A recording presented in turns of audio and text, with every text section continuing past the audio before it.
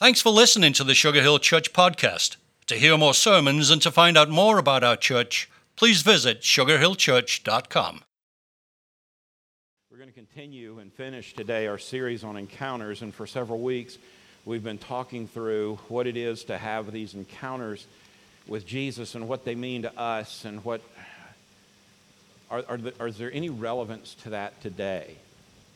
I think we'd all agree that this is just a messed up world. We most certainly are leaving to our next generation challenges that we couldn't have imagined. We're in a situation where it seems though every time I turn on the news, we have another crisis. I've gotten, if you're like me, I'm just tired of watching the news. I'm tired of the crisis.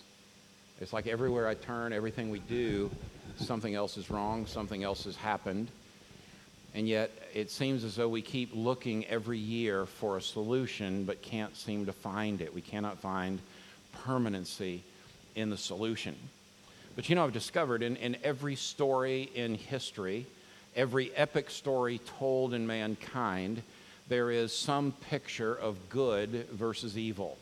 If you go see a war movie, you see the Allies versus the Axis. If you see a Revolutionary War movie, you see America versus the British. If you watched TV yesterday, you saw Georgia versus Florida. I mean, you just, everywhere you turn, you see good versus evil. I mean, now, you know, on the other hand, having experienced the pain of yesterday, I now know how Tennessee fans feel, and that it grieves me deeply, but congratulations to you folks. And but in every great story, you have this picture of good versus evil. And through the series, if you've noticed, we've tried to take a picture of what these encounters with individuals look like and how they address the major challenges in our world today. And because there are some significant issues. But when we encounter Jesus today in the good versus evil storyline of our lives, I think sometimes we forget that Jesus doesn't primarily come to us as an example. He doesn't primarily take on the job to be a model for us to answer the big questions. I don't even think he's primarily a teacher telling us the answers to those questions. He comes as a savior. He comes as the answer to the big question, to do for us what we would hope that we could do for ourselves, but simply cannot.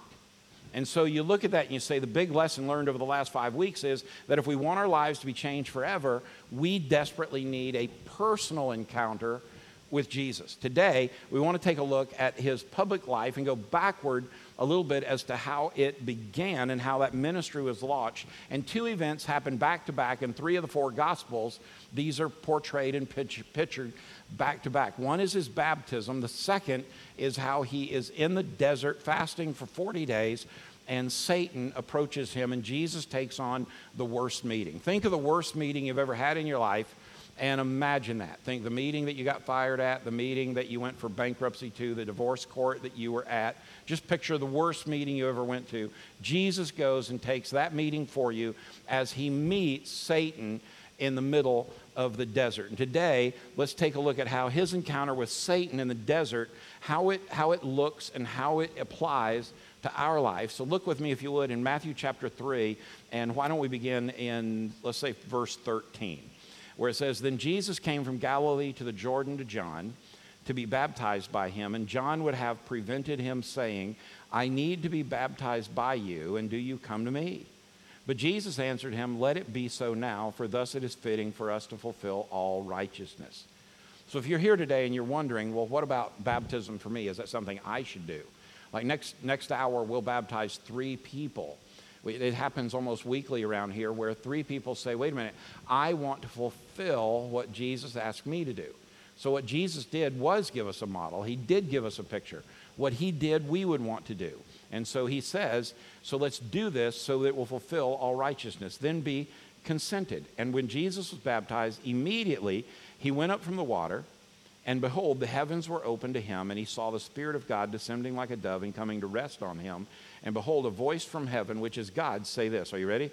"This is my beloved Son, with whom I am well pleased." I don't know about you, but growing up as a kid, nothing sounded better than to hear my dad tell me, "Son, I'm proud of you. You know, it's interesting. I don't ever remember a time my dad saying that. But you know, in my heart, what I longed for, more than even I love you, was for my dad to say, son, I'm proud of you. Don't you all have some longing in your heart that somebody looks at you and says, I'm so proud of you? It's there, isn't it? God, Heavenly Father, descends like a dove and rests on his son and says, I'm so proud of you.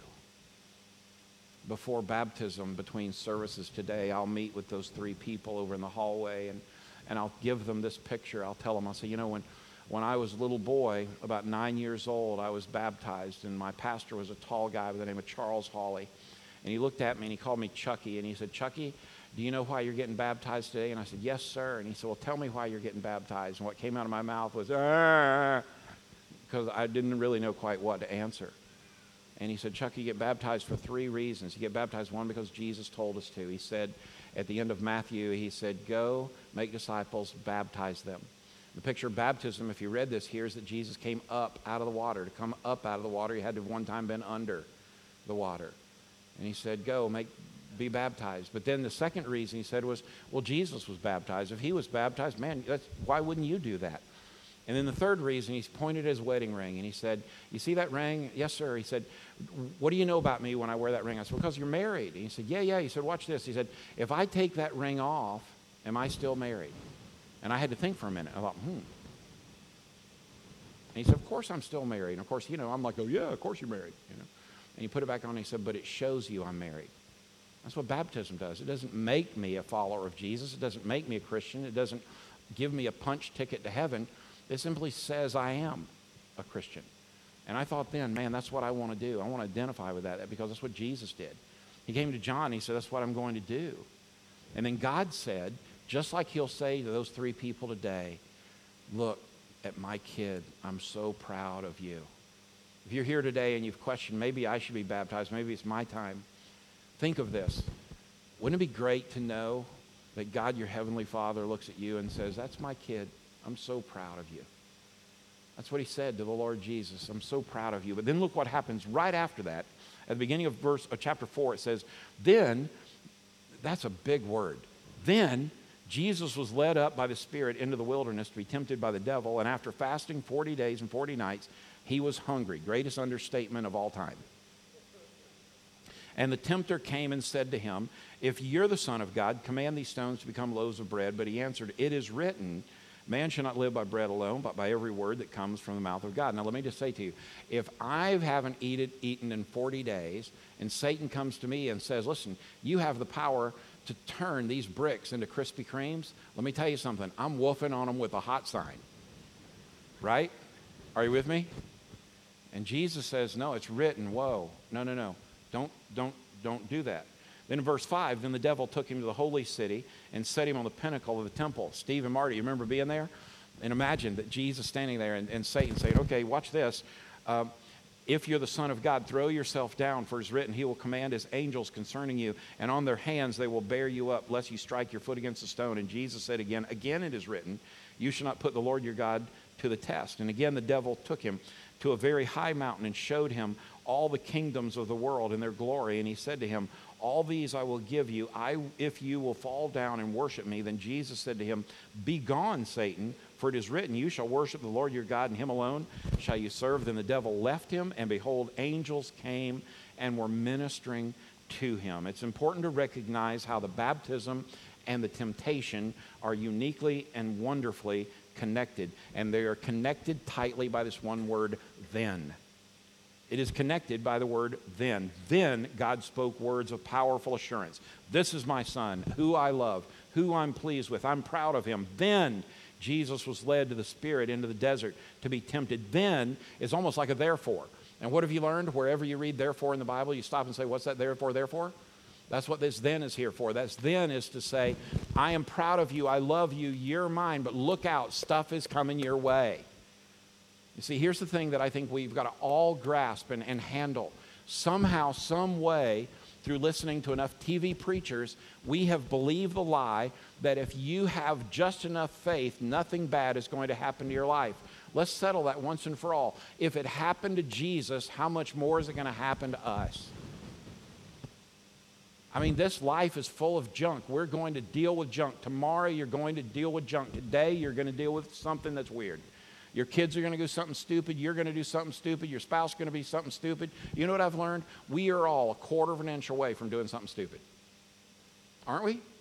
And at the end of the day, what the Scripture is teaching us here is, listen, if it's going to happen to Jesus, it's going to happen to us. But you say, Chuck, what if I work harder? What if I try harder? What if I make a better effort at being good? What if I go to church more, go on a mission trip, give more? Won't that take care of things? Listen to me.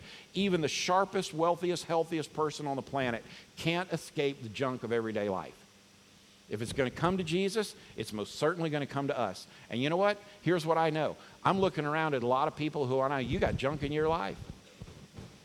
Let me just stop and say, see this guy right here? I got a lot of junk going on in my life. Here's the good news.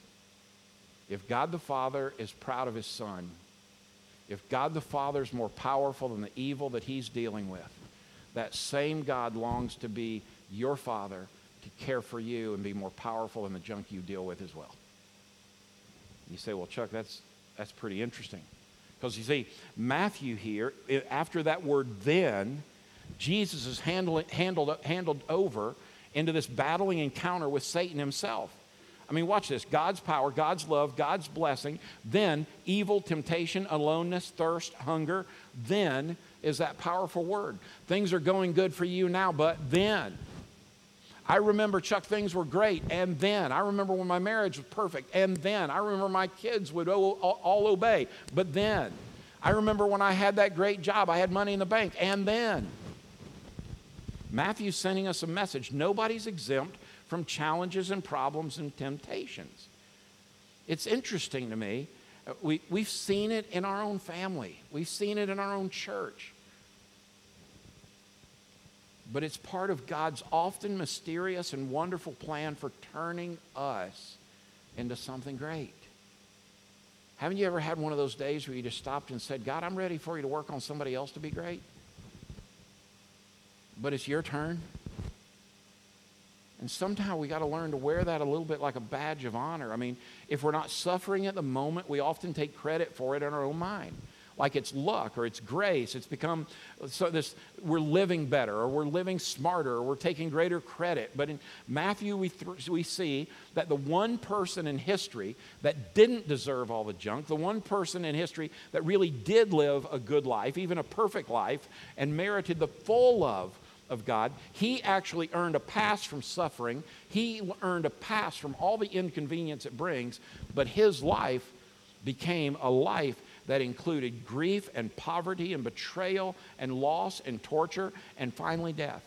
Tried and executed in an act of injustice, everything would go wrong from that point on. And what does this show us? One thing it demonstrates is the complexity and the unyielding power of evil in this world.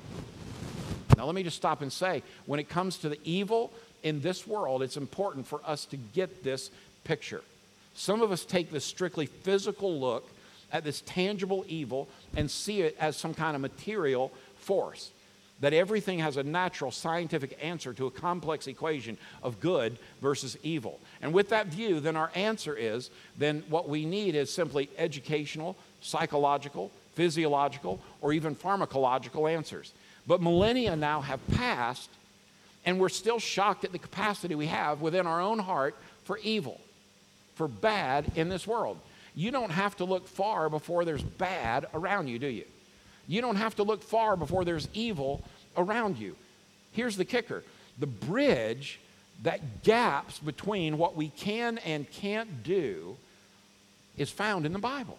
I mean, there's a gap in our culture between the visibility of evil and the intellectual resources that are available for us to cope with it. There's a gap there. I mean, you can see every therapist from now to Atlanta. You can see every counselor from Atlanta to Flowery Branch, but there's still a gap. And the gap has to be filled. The kicker is the Bible has a bridge for it. that in addition to the lack of educational or personal injustice or physiological or even psychological imbalances, there's really forces of spiritual evil in this world, and we tend to greatly underestimate the power of evil deep down. Deep down, we often cling to the false belief that if we're good, life will be good to us. And you see, the Bible just doesn't support that theory. You can't be good enough to be good. Now, on the one hand, that's deeply depressing. I mean, I can't be good. Chuck, I'm killing myself here trying to be good. I mean, you teach us every week about what to do. I'm reading my Bible, I'm doing this, and junk still happens. Listen, for us, this is a big deal, all right? I mean, this is a big deal. I want you to take a picture of this next slide that comes up, and then go ahead and post this or use this week. For us to believe that our moral goodness will result in a good life is a simplistic understanding of God's purpose for us. He is infinitely wise. He can see the end from the beginning. He has good purposes for us hidden in this mess. For reference, see Romans 8:28. And we know that for those who love God, all things work together for good, for those who are called according to his purpose. You say, well, Chuck, you don't understand the mess I'm in. There's no way God can use this. Here's the good news. God saw it before it was going to happen. God is allowing it to happen for a purpose, and God will use it for something good should you choose to allow him to do that through you. It will be one of two things. It will be a crutch that you will lean on the rest of your life to say, I can't, or God will use this as a stepping stone that you might climb over it and find victory if you'll allow him to do that. So here's the big deal about this encounter. When the Bible speaks about our encounters with evil in this life, it uses battle language. So if we know that out there and there's a battle, we have three questions we need to answer. Number one, we need to answer, who is our enemy? Who is our enemy? Well, Scripture's pretty clear here. The enemy is Satan himself. And you say, well, Chuck, I don't believe in a literal devil. You say, well, Chuck, I don't believe that there's evil in the world. There's just evil people. Whatever your faith background, whether you have any or not, I think we would agree there is evil in this world. Now, if you're like me and you trust that this book, this Bible, is God's Word, then we understand that Satan is at the core of this evil. So we need to understand who's the enemy. The second thing we need to understand is where's the front of the battle? Where's the battlefront at? Where are we at? And number three, what's our defense for the battle? I mean, Christianity gives us a view of answer to question number one. It's Satan, evil. It's true there are demonic forces in this world. Then the evil in the world can't be reduced to simply human choices. Now, do we create some of our own junk? You bet. Some of the stupid in my life I signed up for, I did. I created some of my own stupid, didn't you? But you know, some of it is that we live in a world that's full of evil. Christianity says there's more evil than you can count for in the world just from the cumulative effect of wrong choices. But on the other hand, evil forces are not the equal of God. I mean, don't miss this. Evil forces are there, but they are not equal to God. Satan is a fallen angel leading fallen angels, and God is infinitely more powerful, and in the very end, not only can God overcome them, he most certainly will. I mean, this is the most mind-blowing promise woven through the Scriptures to give us hope and confidence in this life-altering encounter. If you know who the enemy is, the second question to consider is, where's the front? Well, Scripture tells us where the main point of attack is. Several times, what does Satan say? If you are the Son of God. If you are the Son of God. If you're all-powerful. If you can do all things. This is Satan's main attack, not only against Jesus, but against us. I mean, God has assured us that Jesus, his beloved Son, came here that he might live for us, die for us, shed his blood for us, raised from the dead 3 days later, that we might have victory over this life, over death, and live with him for eternity. He did all that for us. And what Satan's main attack is to this: don't believe it. He says, just don't believe it. But God's trying to get us to understand that Jesus is not just a good man by word and example who tells us how to live. This isn't Dr. Phil or Oprah giving us advice here. Nor is he merely a heavenly king who came to destroy all evil in one stroke, because if that were the case, he'd wipe us out. I mean, you look at this and you say, wait a minute, then how does he come? Jesus comes as a king who comes not to a throne but to a cross. He comes to be tempted and tried, to suffer and to die. Why? So that we can receive God's gift of him freely as a gift. And so if we rest in Jesus' work for us, we can be adopted into God's family by grace. And then what does our Heavenly Father have the opportunity to say when we obey him? That's my boy. That's my girl. That's who I'm proud of. Instead of trying to obey, and instead of just trying to turn from making evil or simply wrong choices that displease God, not out of fear or punishment or to prove our worth. I mean, what a horrible existence that is, to live in fear of, I have to do this or he's not going to love me. One of the greatest promises I can give you is God loves you, period. You can't make him not love you. You say, well, Chuck, you don't know what all I've done, but he does. And he loves you. Instead, out of this grateful joy, desire to resemble him, delight in him, serve him, the one who saved us, we allow him to change our lives. Our self-image now rests in a love we can't lose, found solely in a relationship with Jesus. I mean, instead of looking at all of our anxieties and our insecurities, they begin to evaporate.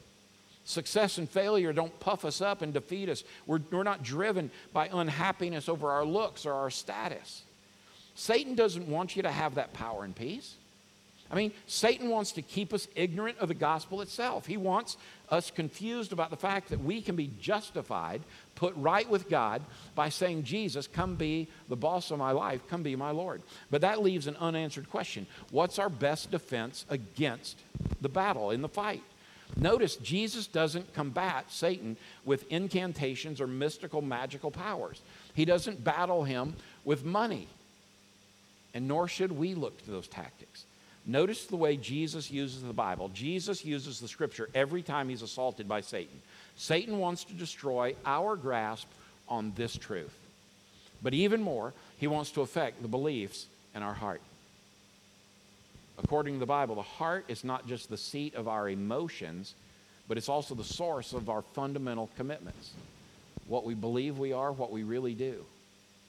It's the source of our commitments, our hopes, our trust. And from the heart flow our thinking, our feelings, and our actions. What the heart trusts, the mind justifies, the emotions desire, and the will carries out. Did you hear that?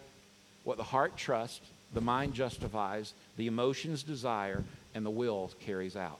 If Satan can get us to consent with our mind to a God of loving grace, but get your heart to believe, you have to do something, go through somebody, count enough beads, do enough work, go to Sunday school enough, do all those things. If Satan can make you believe, yeah, he loves you, he's a just God, but you still have to do stuff for him to love you, Satan wins. That's why everything Satan says denies the promises of God in the Bible. Jesus responds to Satan, and he quotes Deuteronomy 8:3, then 6:16, then finally 6:13. And even while he was dying on the cross, when he was in his deepest agony, he quoted Psalm 22:1.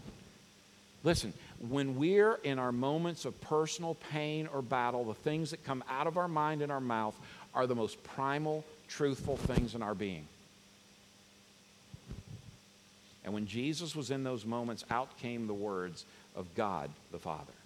Listen, folks, if Jesus didn't presume to face Satan in this world without a profound knowledge of God's word in mind and heart, how on earth will we face it?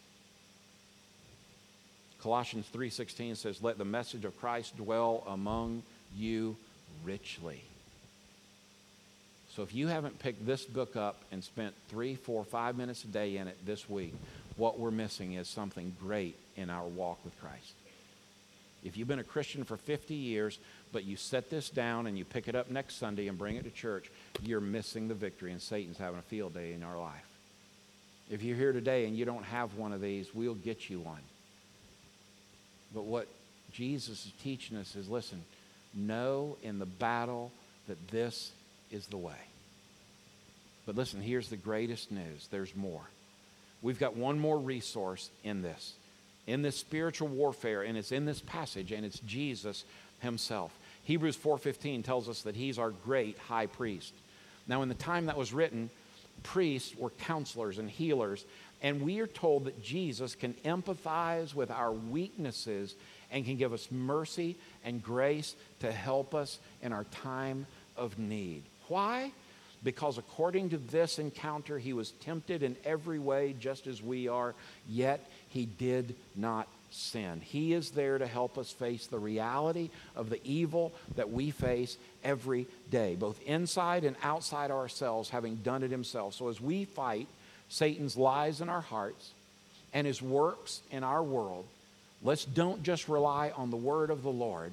Let's make sure we desire and we bank on the Lord of the word. And church, let me assure you, we don't just have a book as perfect as it is. We have Jesus himself, who's been through every fiery challenge so intense we can't even imagine. And he's done it for us. Now, strengthened with this deep empathy, with this tender power, we can come through it all beside him. And today, you can encounter Jesus because he took that encounter for us. And he didn't just fight the war, he won it. When he said, I'll give my life that you might have life. Today, my prayer is you encounter Jesus.